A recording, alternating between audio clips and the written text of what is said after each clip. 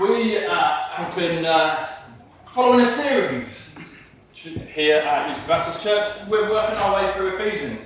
And because I am ministry training and I spend half my time in college and half my time in church, I don't preach every week. So, and we stop occasionally because other things happen, like Easter and things. It's important to not worry about the series in those moments. And so we've been working our way through Ephesians. And we finally made it, we're just getting into chapter 5. We started in January, we're doing well. But just because I know that not everybody, even if you come every week, I know not everyone remembers what we even talked about last week or the week before, let alone what we mentioned in January. And so I thought it would be helpful to recap, and those of you who have not been here, well, you'll get the headlines, basically. Chapter 1, verses 1 to 6, talks about the fact that we are chosen by God, that God chooses each one of us. Goes on in verses 7 to 14 to talk about redemption through Christ and the promises that he makes. We then move into verses 15 to 23, which talk about the fact that God is above all. Chapter 2 talks about the fact that we are saved by grace, not by anything that we can do, but because of what Christ has already done for us. But that we are in this together. That we are the body of Christ. We are the church. We're in this together. And no one or other of us is better than another. Chapter 3 then talks about God's plan, which is to share the news of the boundless riches of Christ. And then Paul, in that letter of Ephesians, at that point, he prays. He says what his prayer is. He says his prayer is for others. And our prayer too should be for one another. Last time, we moved into chapter 4 and we talked about the fact that God gives us gifts and also that we should be growing up in faith. And it's that theme, that the context in which the passage that Ken kindly read out is set in the maturing of our faith. And as I was reading the passage and it says put kind of brawling and things behind you, I was thinking, well, I don't know if anyone here today is I'm going to say don't get into brawls, and you'll go, all right then, because you don't anyway, so it's fairly easy not to do that one. So I was thinking, well, what's the context? What does it mean for us today? So I was thinking about what does it mean for us? Now I've been involved in some interesting conversations during the past few months, being a trainee minister, and meeting with different trainee ministers and tutors, and you meet people from other denominations and things, and people ask all sorts of interesting questions. But one of the questions that's come up, and it's come up time and time again from people who originate from maybe parts of Africa or parts of Asia, and different parts of the world. And what they say is, how come in the countries, the continents that we are from, the church and Christianity is growing exponentially? It's like revival is taking place.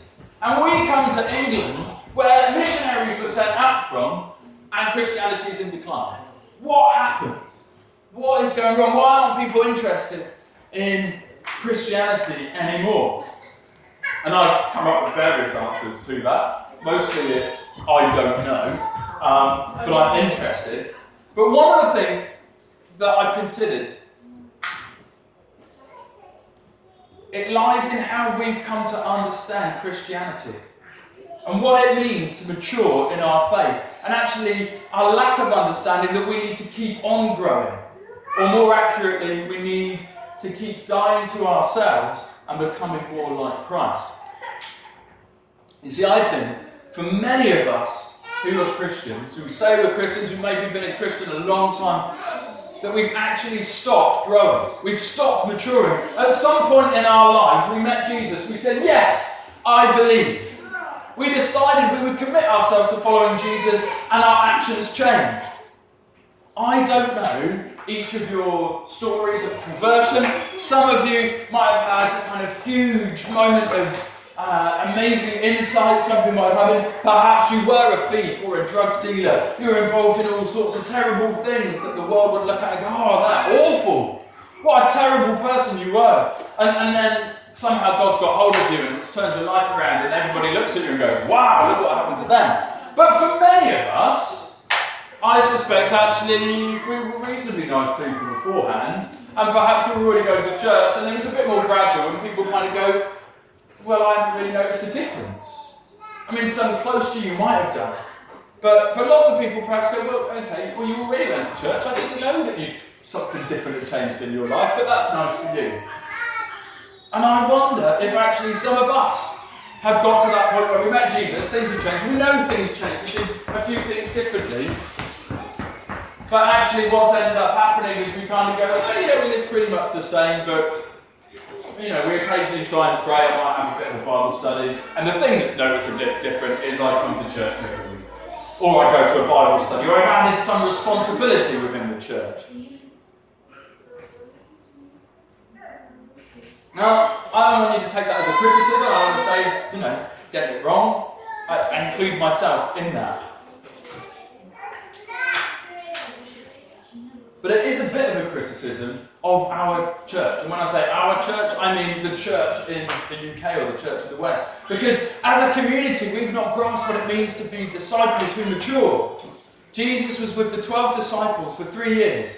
And after that, he left them with the Spirit. Their lives looked different. Some went from fishermen to being teachers, onto preachers. Their journey was fisherman, disciple, and then apostle. Our culture seems to keep people in immaturity.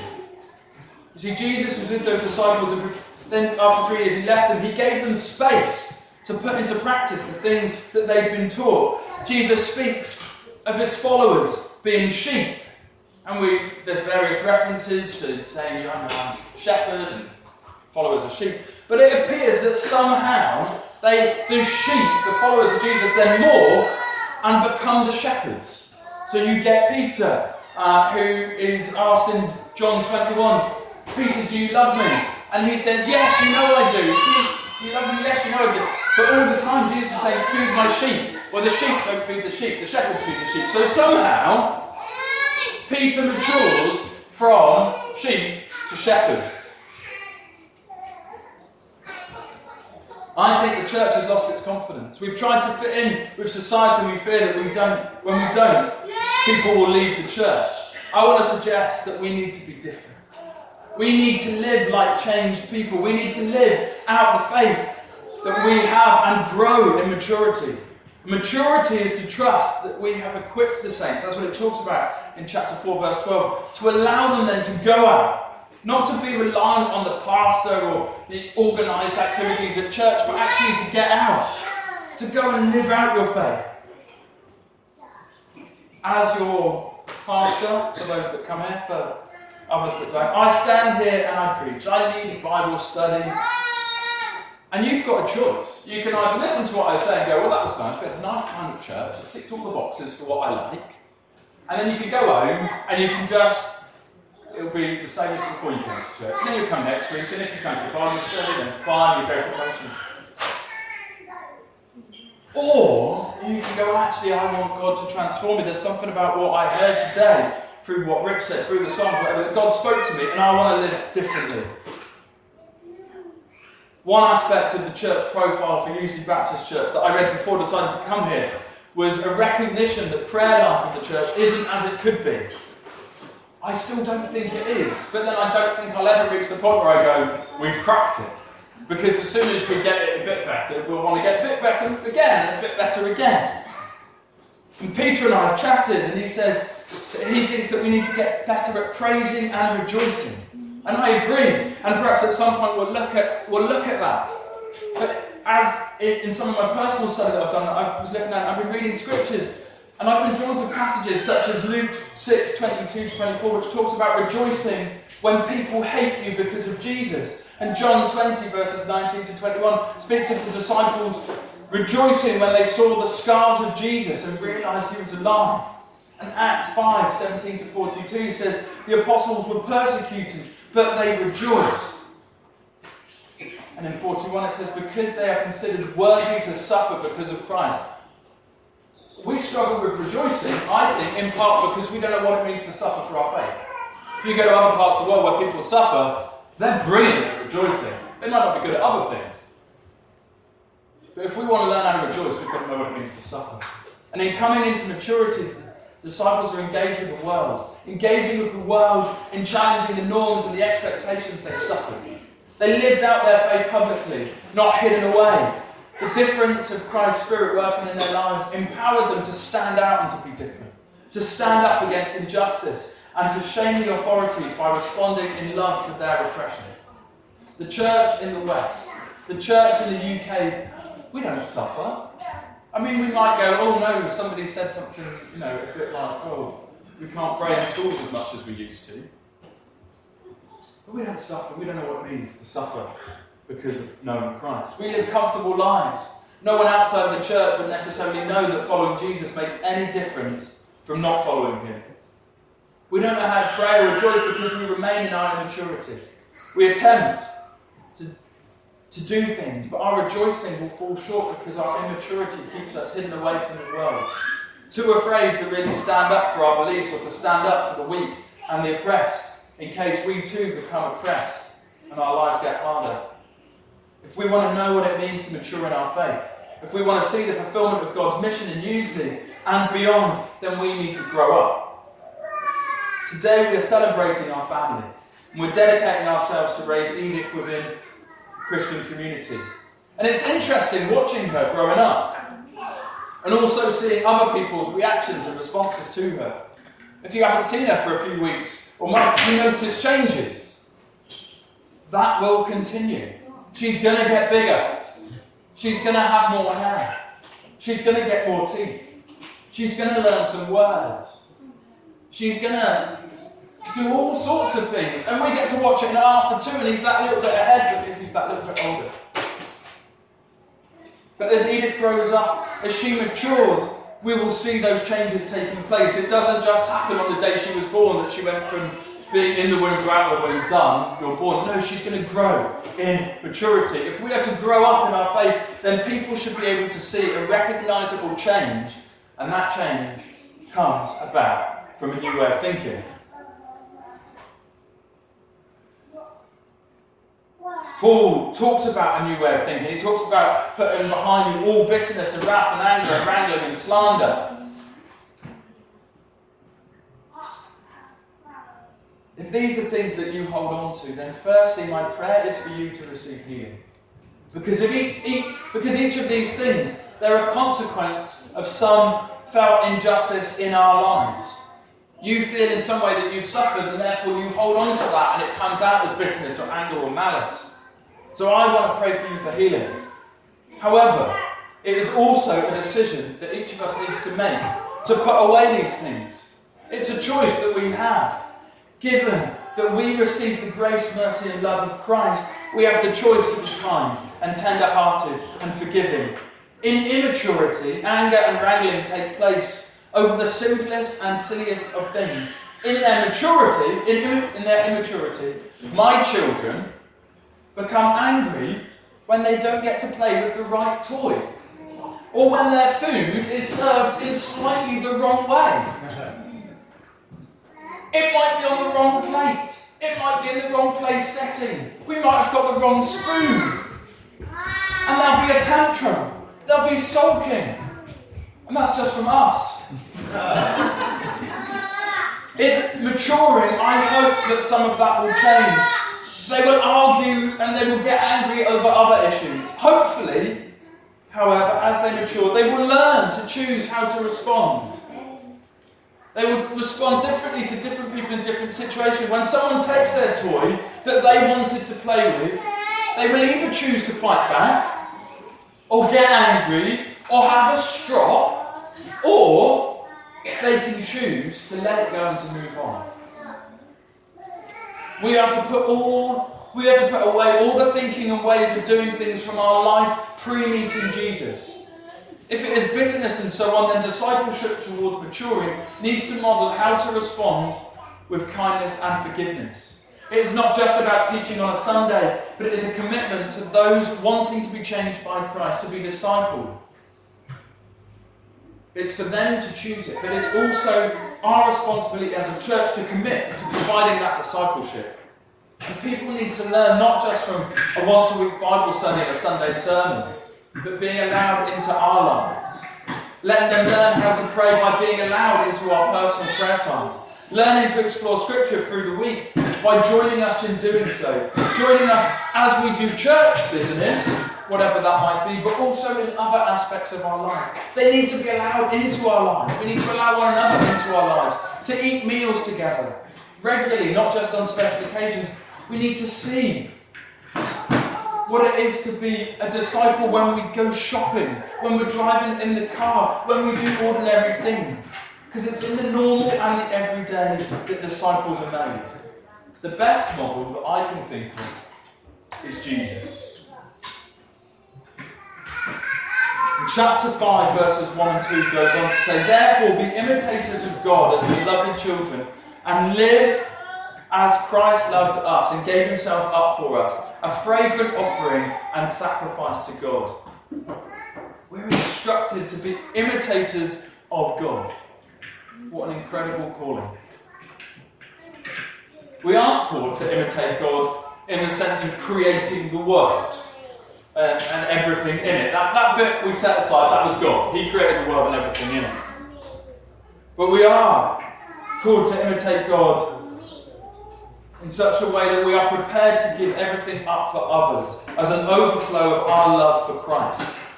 That is not to say that we will have to give everything up, but that we should be prepared to do so. Now, some people say that politics and church shouldn't mix. I think they have to. And I'll be honest and say that the recent budget announcements turned my stomach. They make me angry and sad and cross. We live in one of the richest and safest countries in the world, and our government is removing benefits from those in the most dismal and appalling situations. As a country, our message to its citizens and to the world is let the rich get richer and the poor get poorer. And if you think that's outside this society, then I want to tell you about a family that I heard of this week.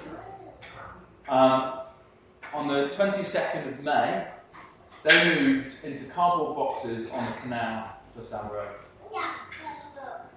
They've been living there, and this is grandparents, mum and dad, and a 4-year-old. And they've been living there since the 22nd of May. And they've gone to the council and said, "We need some help," and the council have said, "I can't help you." They've gone looking to various places, and the situation is the dad is working full time, the grandparents on a pension, but stuff happened, and I know a bit more of that story. Now, thankfully, somebody said, "Have you heard of Bell Farm?" Bell Farm's a church up the road that offers advice and guidance, and they went there, and they wanted to sort something out for them. Now, if they'd given them somewhere to live, if they said, "Yeah, come and live in our church," that would have meant that that family weren't homeless, and the council would stop considering their needs, because they would then be considered home. So what they had to do was they provided them with tents. On Thursday, thankfully, because some other people got involved, because the church stirred up a bit of a stink, and got the local councillors involved. On Thursday, after a week with the local councillors being involved and trying to do what they could, they were finally moved into some temporary B&B accommodation.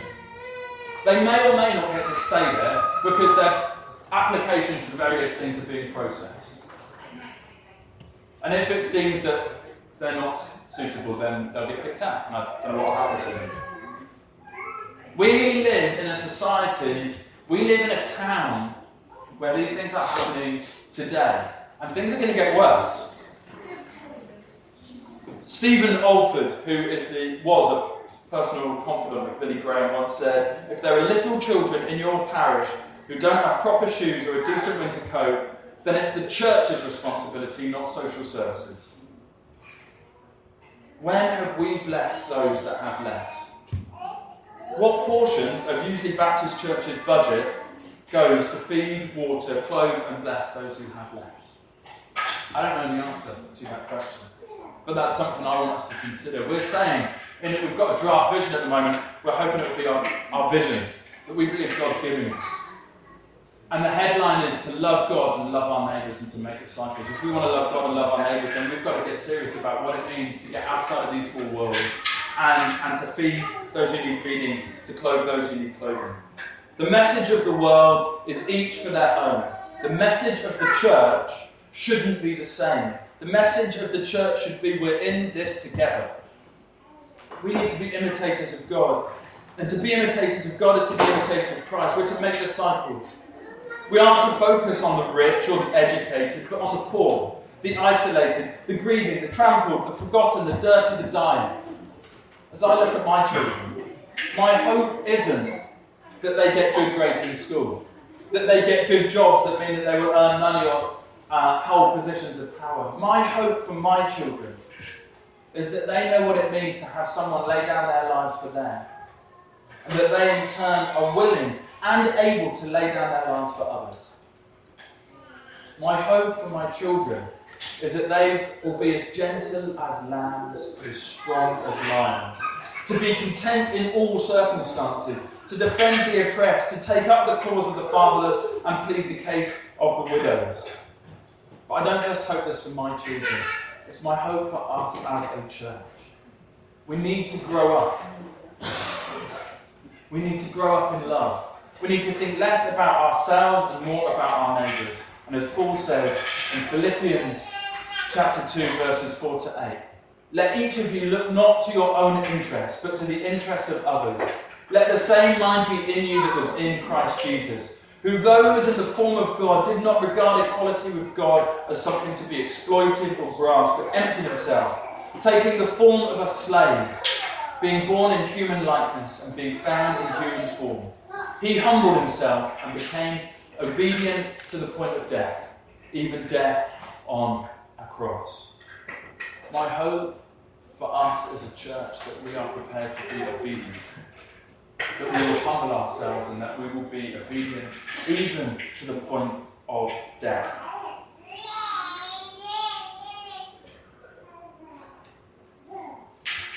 Following Christ is about doing things differently. Following Christ requires us to alter our minds.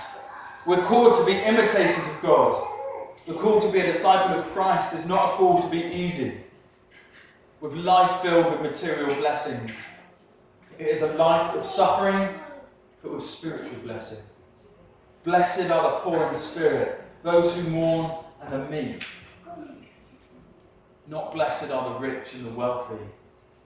Blessed are the poor in spirit. Blessed are those who mourn and blessed are the meek. We are called to get off our backsides, out of our comfy little hides, and to lay down our lives to make a difference. We are called to imitate Christ.